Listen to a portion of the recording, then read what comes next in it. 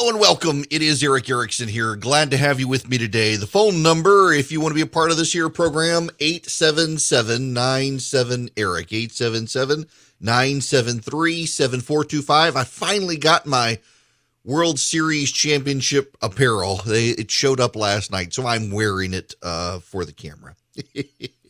Y'all, real quick, for those of you who are new here, haven't been around for a while, the sword of Damocles continues to hold fast.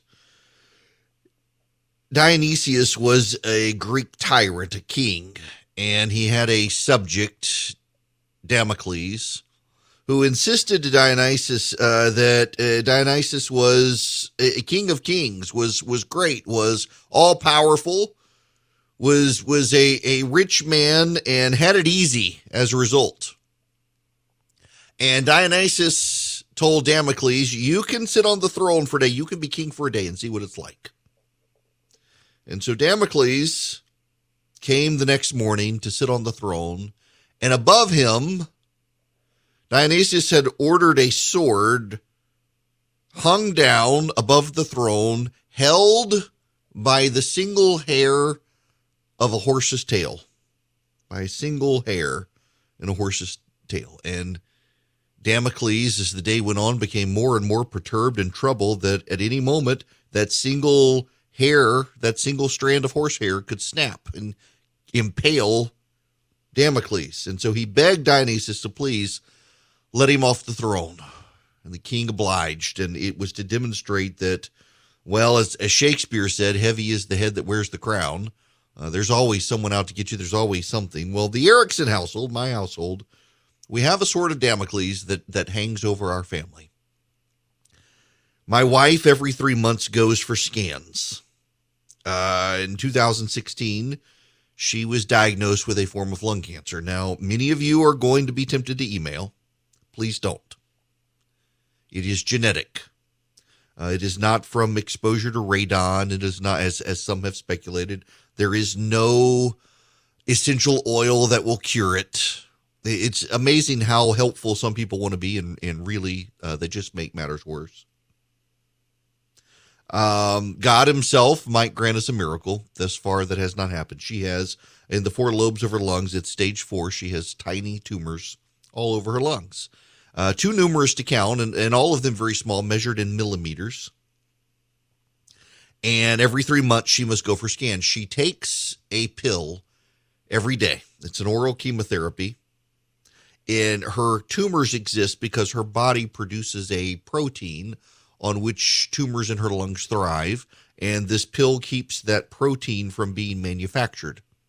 And if the protein is not manufactured, the tumors cannot grow, as I understand it. And at some point, her body will mutate around what the pill does and will again begin producing that protein, and the tumors will grow. And the medicine works for 2 years. She just had her 5th anniversary on it, and it is still working. Every 3 months, she goes for scans. Today was that day. And the strand of horsehair still holds the sword of Damocles above the family. The scans were fine. The medicine still works. It is a perturbing time every time. And you know, as the years go on, we don't really talk about it, to be honest, with each other. But I know myself every 3 months, I grow a little more anxious every time. It becomes a little more distracting every time. But that day is not today. The scans were good. With metronomic regularity, we'll do it all over again in 3 months. I appreciate everyone who has sent a note. I did not mention it on radio yesterday. Honestly, I try not to think about it. It dawned on me later in the day, and I sent out just a tweet for prayers, and many people responded, and I thank you very much. And we'll do it all over again in 3 months. So thank you. Now we will move on. Because I want to talk about some of the things. Well, I've told you, this is one of those, I'm never in the I told you so camp. There are times where I told you so, and there are many times where I don't wish to rub it in, but I told you so. We'll get to the data. In Virginia, Black and Latino voters participated in focus group panels. I had some insider knowledge on this, to be honest with you. But their insider knowledge and their insider statements, the statements they made to the focus group, show why they are leaving the Democratic Party. And to give you some highlights, I don't want to focus on Virginia. I don't want to focus on Black voters or Latino voters. I want to focus on a very small story not making national headlines. In Tallahassee, Florida, the Alphabet Gang is marching in the streets carrying rainbow flags and placards and banners that are rainbow colored with demands written on top of the rainbows, demanding the chief of police be fired. The chief of police committed a hate crime against the Alphabet Gang, the LGBTQIAATPP. They keep adding letters. It's the Alphabet Gang. And they wish the police chief fired for committing a hate crime against the gay and transgender community. They are marching, literally marching this morning in the streets in protest, marching with banners calling for his ouster, with rainbow flags. And what was his hate crime? He, by the way, is not going to be prosecuted for this hate crime. They would like him fired since he won't be prosecuted for this hate crime. His hate crime was he attended a Billy Graham Evangelistic Association gathering to honor law enforcement. The police chief in Tallahassee, Florida, is a Christian. And he went to a gathering of evangelical law enforcement officers held by the Billy Graham Evangelistic Association. And for that hate crime of attending a Billy Graham Evangelistic Association event, the Alphabet Gang is demanding he be fired. I wish I was making this up. I am not. It is not an exaggeration. This is what's happening in Tallahassee, Florida. Separately, on the northern part of the country, at the Art Institute of Chicago, 122 active docents, 82 of whom are volunteers, are being fired. A docent is a guide in a museum. And at the Art Institute of Chicago, 122 of them are being fired. 82 were volunteer educators. The remaining 40 were employed as unpaid greeters. So I'm sorry, none of them were paid. They were all volunteers. I misread that. They are all being fired. 122 of them. Now why are you firing volunteers? Some of them, you should know, have been on staff there for decades. Why are they being dismissed and told they cannot participate? Because in the words of the Veronica Stein, the Women's Board Executive Director of Learning and Public Engagement, quote, "The museum aims to build a responsive, sustainable, and inclusive program that integrates the goals outlined in our strategic plan to honor and embrace our civic role by investing in Chicago area learners, educators, and creatives, and to reinvigorate in-gallery learning programs to promote accessibility, equitable teaching approaches, and greater inclusion of visitor cultures." In other words, they are too white. That's right. Not making this up either. The 122 volunteers are being told to pack it up and go away because they are white. This is from Quillette. The brutal meaning in plain English was that the existing tour guides, some of whom had worked at the museum for decades, were too white and too affluent to deserve current employment. Staff, Stein enthused, will design models for educator recruitment, training, and assessment, identifying and dismantling barriers that have historically limited participation. The outgoing employees would therefore be replaced by a smaller but more diverse staff of professionals who would be paid $25 an hour. All current volunteer educators, Stein wrote, adding insult to injury as she ushered them out, are invited to apply for the paid museum educator positions and would be provided with complimentary membership through 2023, as well as exclusive access to 2 annual lectures presented at the museum. They are firing the volunteers because they're too white and rich, and hiring a smaller number at $25 an hour to be more diverse. Then there's this. In schoolyards across the country, parents are concerned with what their children are being taught or not taught in schools. And they have been made to be the victims, or the bad guys, rather.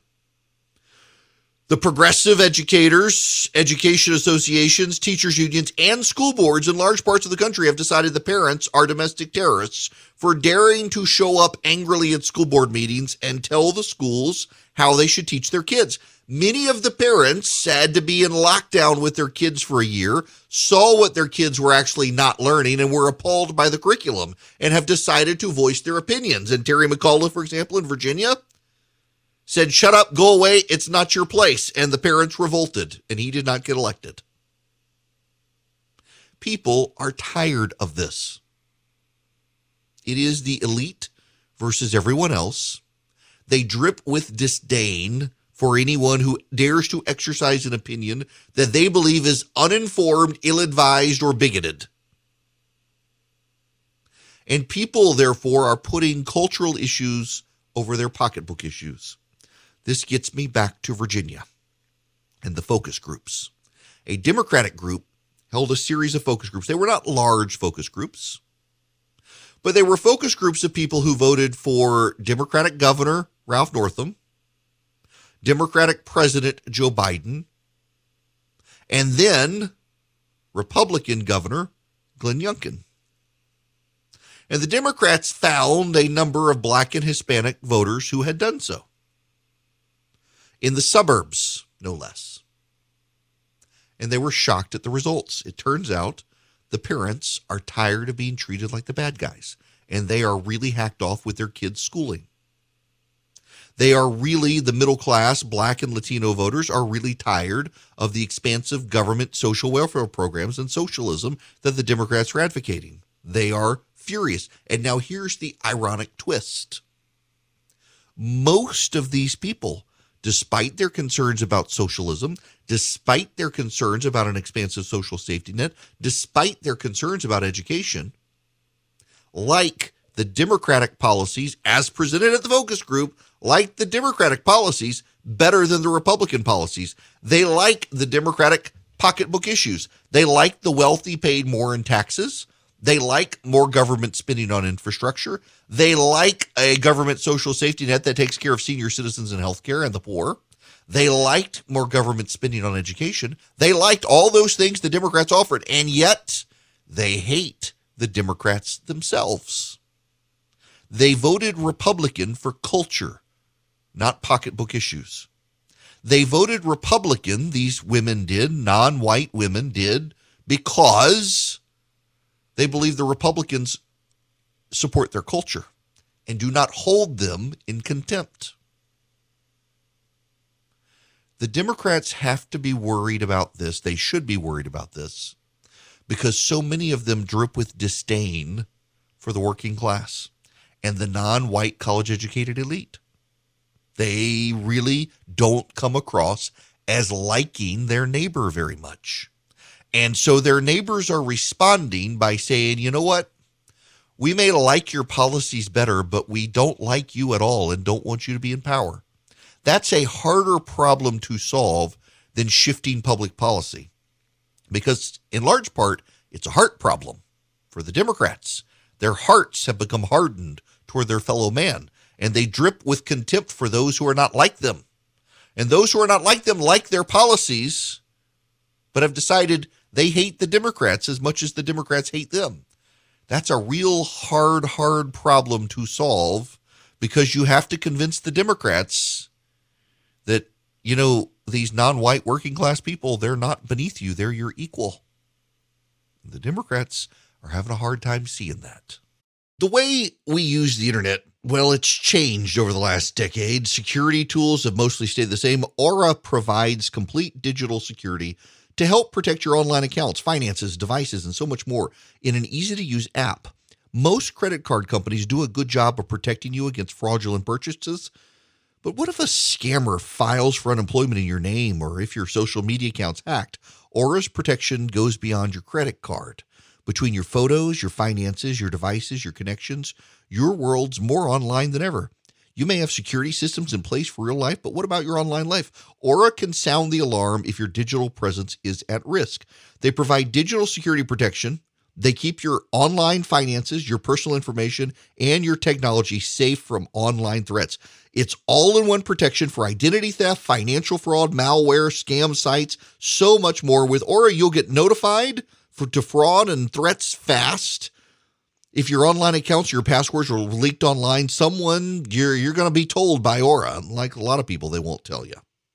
Aura is easy to set up. All plans come with $1 million in identity theft insurance to help recover stolen funds, and experienced U.S.-based customer support that's got your back. For a limited time, Aura is offering you guys 40% off plans when you visit aura.com/Eric, E-R-I-C-K. You go to aura.com/Eric, again, E-R-I-C-K. You get complete protection. You get savings of up to 40%. That's aura.com/Eric, aura.com/ERICK. Hello, welcome back. It is Eric Erickson here. The phone number is 877-97-ERIC, 877-973-7425. I want to, just for a moment, I want to answer a question I've gotten from several people in email, and this one's personal. And this happens when I mentioned my wife's scans for cancer, and they're all of the same variety, and I don't wish to engage each one individually. I had a bad experience the other day with an atheist who decided he was debating me when I was just trying in good faith to answer a question of his. I couldn't help but immediately jump to belittling. Man, the guy was angry with God. Not my fault, but I try not to engage with angry atheists in email because it's not very helpful to them or to me or to anything. But several people emailing. How can I believe in a God that would give my wife an incurable form of lung cancer? How can I not? That's my answer. It seems cruel to them. Why would God be cruel? This is why I think a lot of religion is bunk, but I accept the Christian faith as real because I find that it is the only worldview that has all the answers for the things in the world. And we're going to spend a little more time on that later in the show. But I'll tell you this. The God of all creation loved us so much that he was born in a manger, was suffered, brutally tortured, beaten to within an inch of his life, nailed to a cross, and died, was buried in a tomb, and 3 days later rose again. He loved us so much that he lived his life with us in a way that we live so that he could walk with us and we could know that we don't get any escape from this fallen world, and he chose not to escape either. We have to struggle through this world, and he struggled too and understands our struggle, and he conquered death that we might have eternal life. And yes, I put faith in that. It's not an evidence-free faith. There were plenty of eyewitnesses who documented it, and I take great comfort in that. And if you can't understand that, I'm sorry, but that's why. I believe this is real. I believe it is true, and I believe that we don't get to escape the world, and he chose not to escape it either. Hello there. It is Eric Erickson. Delighted to have you with me. The phone number, if you would like to be a part of this here program, is 877-973-7425. We must move on to other things as I suddenly remember that I have a call screening program I'm supposed to log into to see if we have any phone calls. But, yes. Okay. We'll get to calls here in a minute. There's another story out there that I would like to note, and I meant to talk about this yesterday. I'm glad I waited because the dynamics have changed a little bit out there. Beto O'Rourke bet no on Beto. He's going to run for governor of the state of Texas. I'm not sure, but I think we're really, really, really, really close to calling Beto a perennial candidate. He has ran for Congress. You know, here's, by the way, as an aside, why do the Democrats keep writing hagiography for a guy who beat a Hispanic Democrat? At a time the Democrats are losing Hispanic voters in South Texas, why do you guys keep fawning over this guy who came to office by beating a Hispanic Democrat in a primary? I have no idea. But he did that. He ran for Congress, and then he decided to run for the Senate against Ted Cruz, and he actually barely lost, only by a couple percentage points. Now, that had more to do with Ted than it had to do with the dynamics. But it was so close. You're like, oh, we're going to win in 2020. Texas is going to flip. It flipped back pretty hard for the GOP. The Democrats had 10 targets in Texas in 2020, and they all lost. And now redistricting has come, and it's going to make it even harder for them. And then Beto ran for president, and that was pathetic.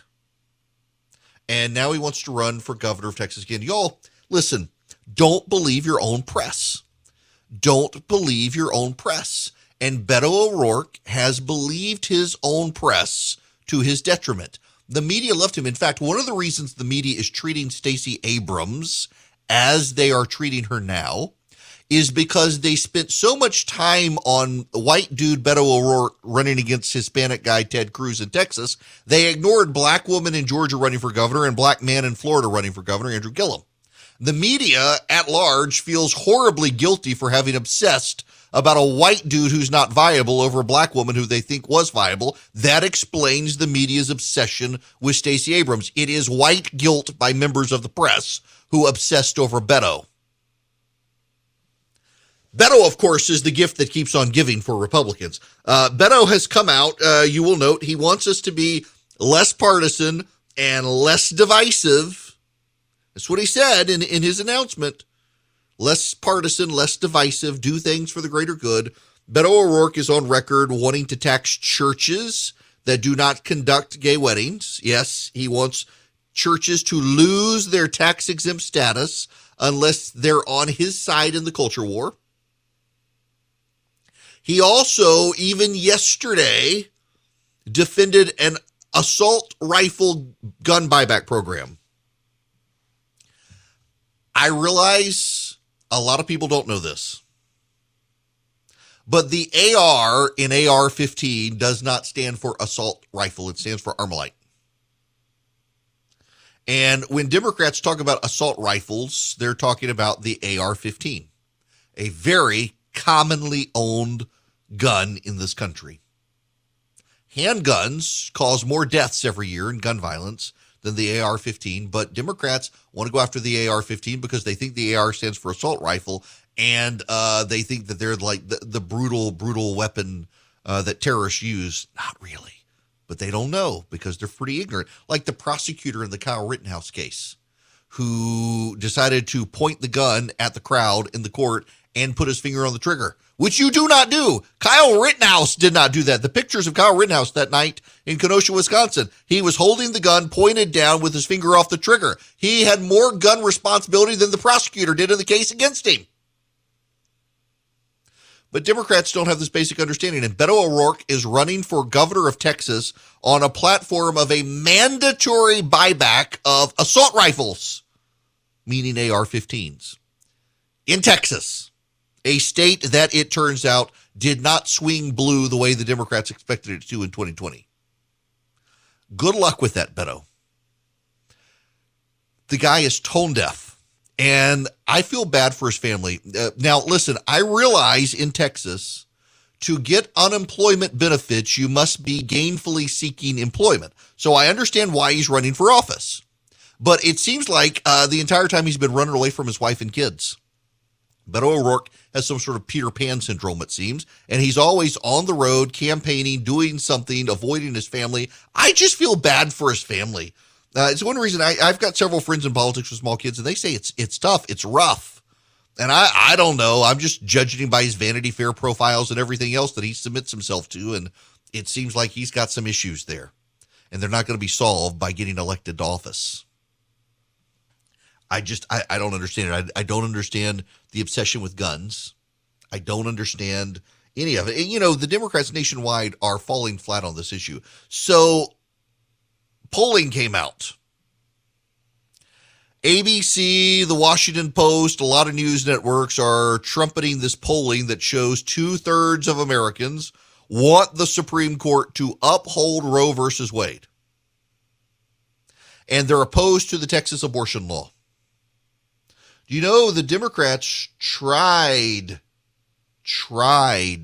to make abortion an issue in Virginia? They tried. And by 10 points, according to not the opinion polling, but the exit polling, by 10 points, voters who said abortion was their core issue voted for Glenn Youngkin and voted Republican. While the Democratic Party lives in a pro-kid killing bubble,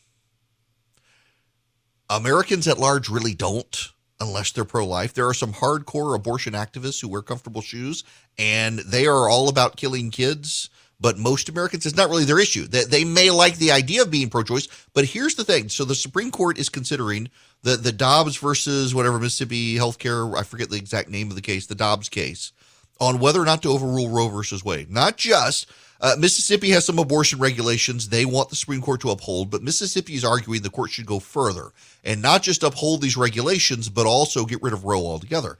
I have a hard time believing the Supreme Court will take that initial step. I think they may uphold the Mississippi regulations and then go the next step in another case and overturn Roe. We'll see if John Roberts really pulls the trigger. You know, his wife is a pro-life activist. Did you know that? But the media wants to trumpet the polling that Americans really are at heart pro-abortion. Problem here is it doesn't galvanize people. And do you know what happens if Roe versus Wade is thrown out? Do you have any idea? It becomes a matter for the states. If anything, the abortion movement should want Roe versus Wade thrown out because a lot of Republicans who claim to be pro-life will suddenly be exposed when they refuse to ban abortion in their states. All it does is go back. In California, you'll still be able to kill a kid if you want. Nothing will really change for anyone. The left knows this, but they can't fundraise off of that. That's why so much hysteria on abortion is out there, because it's a fundraising mechanism, particularly on the left these days. The pro-life movement has real cause to wish to end abortion. If abortion at the federal level went away tomorrow, though, what really truly would happen? Absolutely nothing. This is before the Supreme Court right now with this Mississippi case. And people don't seem to realize that literally nothing is going to happen if the Supreme Court overturns Roe versus Wade. It just goes back to the states. That's it. California, Connecticut, New York have already passed constitutional amendments that essentially say if Roe is ever overturned, then abortion on demand will be completely legal up until the moment the child leaves the hospital, basically. I mean, mom has a change of heart as they're wheeling her out to the car. Kill it. They'll be okay. The left will, I mean, this is Nancy Pelosi's, y'all think I'm making this up? Nancy Pelosi, Barbara Boxer, the former senator from California, they were asked about this, that abortion should be legal until the moment you leave the hospital. That's what Barbara Boxer said, and Nancy Pelosi was asked and agreed with her. Until the moment you leave the hospital, abortion should be legal. These people would sacrifice more kids to Moloch if they could. Now, you should know, I was told long ago, don't talk about this issue on the radio. Because there are a lot of people who listen to conservative talk radio who at heart philosophically are not pro-life. They may think they are until you start talking about it, and then you get the hate mail. And in fact, I was told one time when I was filling in for Rush Limbaugh, don't talk about this issue. Rush does not talk about this issue unless it's in the news. Well, guess what? It's in the news, so I get to talk about it. Those are Rush's rules. The the left is going to lose their mind, but no one else is. And that's something I really don't think people appreciate. And all the talk about the polls and the polls and everything else out there. Most Americans claim to be pro-life, but most Americans support pro-choice, pro-abortion policies, but most Americans don't really care about the issue. The people who care are on the left, and the people who care the most are on the right. And when it comes time for voters to go vote, whenever a poll is conducted, who did you vote for? If you care about this issue, overwhelmingly the voters say they voted for the Republican, they voted for the conservative. And I don't think it's going to change. The thing that will change is, and I'm being really, really, really serious here. The greatest thing that could happen for the pro-abortion movement is also the greatest thing that would happen for the pro-life movement. That is, the Supreme Court throws out Roe. It's no longer a federal issue. It's a state-level issue. The reason it would ultimately be good for the pro-abortion movement, it'd be good for the pro-life movement because they finally get what they've wanted. For years and years and years and years, they've gone about trying to get rid of Roe. So they succeed at the Supreme Court. But then what happens? A whole lot of Republican politicians have for years said they love Jesus and they love babies. And they are pro-life. And they have passed initiatives like fetal heartbeat bans, knowing it doesn't matter. Because the Supreme Court is going to say, you can't do this. And they've been right. The moment Roe goes away, that's going to go away. And suddenly, a whole lot of supposedly pro-life politicians will be exposed as not being the pro-lifers they claim to be. When suddenly they have to pass pro-life measures that they know the Supreme Court won't block, a lot of them are going to expose themselves as not really the committed pro-lifers they claim to be. They can get away with it now. They won't if Roe goes away, and that would be good for the pro-abortion movement. But you know what? I'll take it, and then I'll defeat these people at the ballot box for lying for so many years about being pro-life. A lot of people say, oh, well, we need the court to keep Roe. It'll be devastating for conservatives if they get rid of it. There'll be a voter backlash. You know what? Sometimes doing the right thing risks a voter backlash, and it's still the right thing to do, getting rid of Roe and sending this back to the states.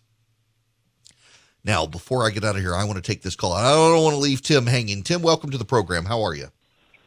Hey there. I just wanted to ask a quick question, and I'm not sure that I have the skill to get it out, but I'll try.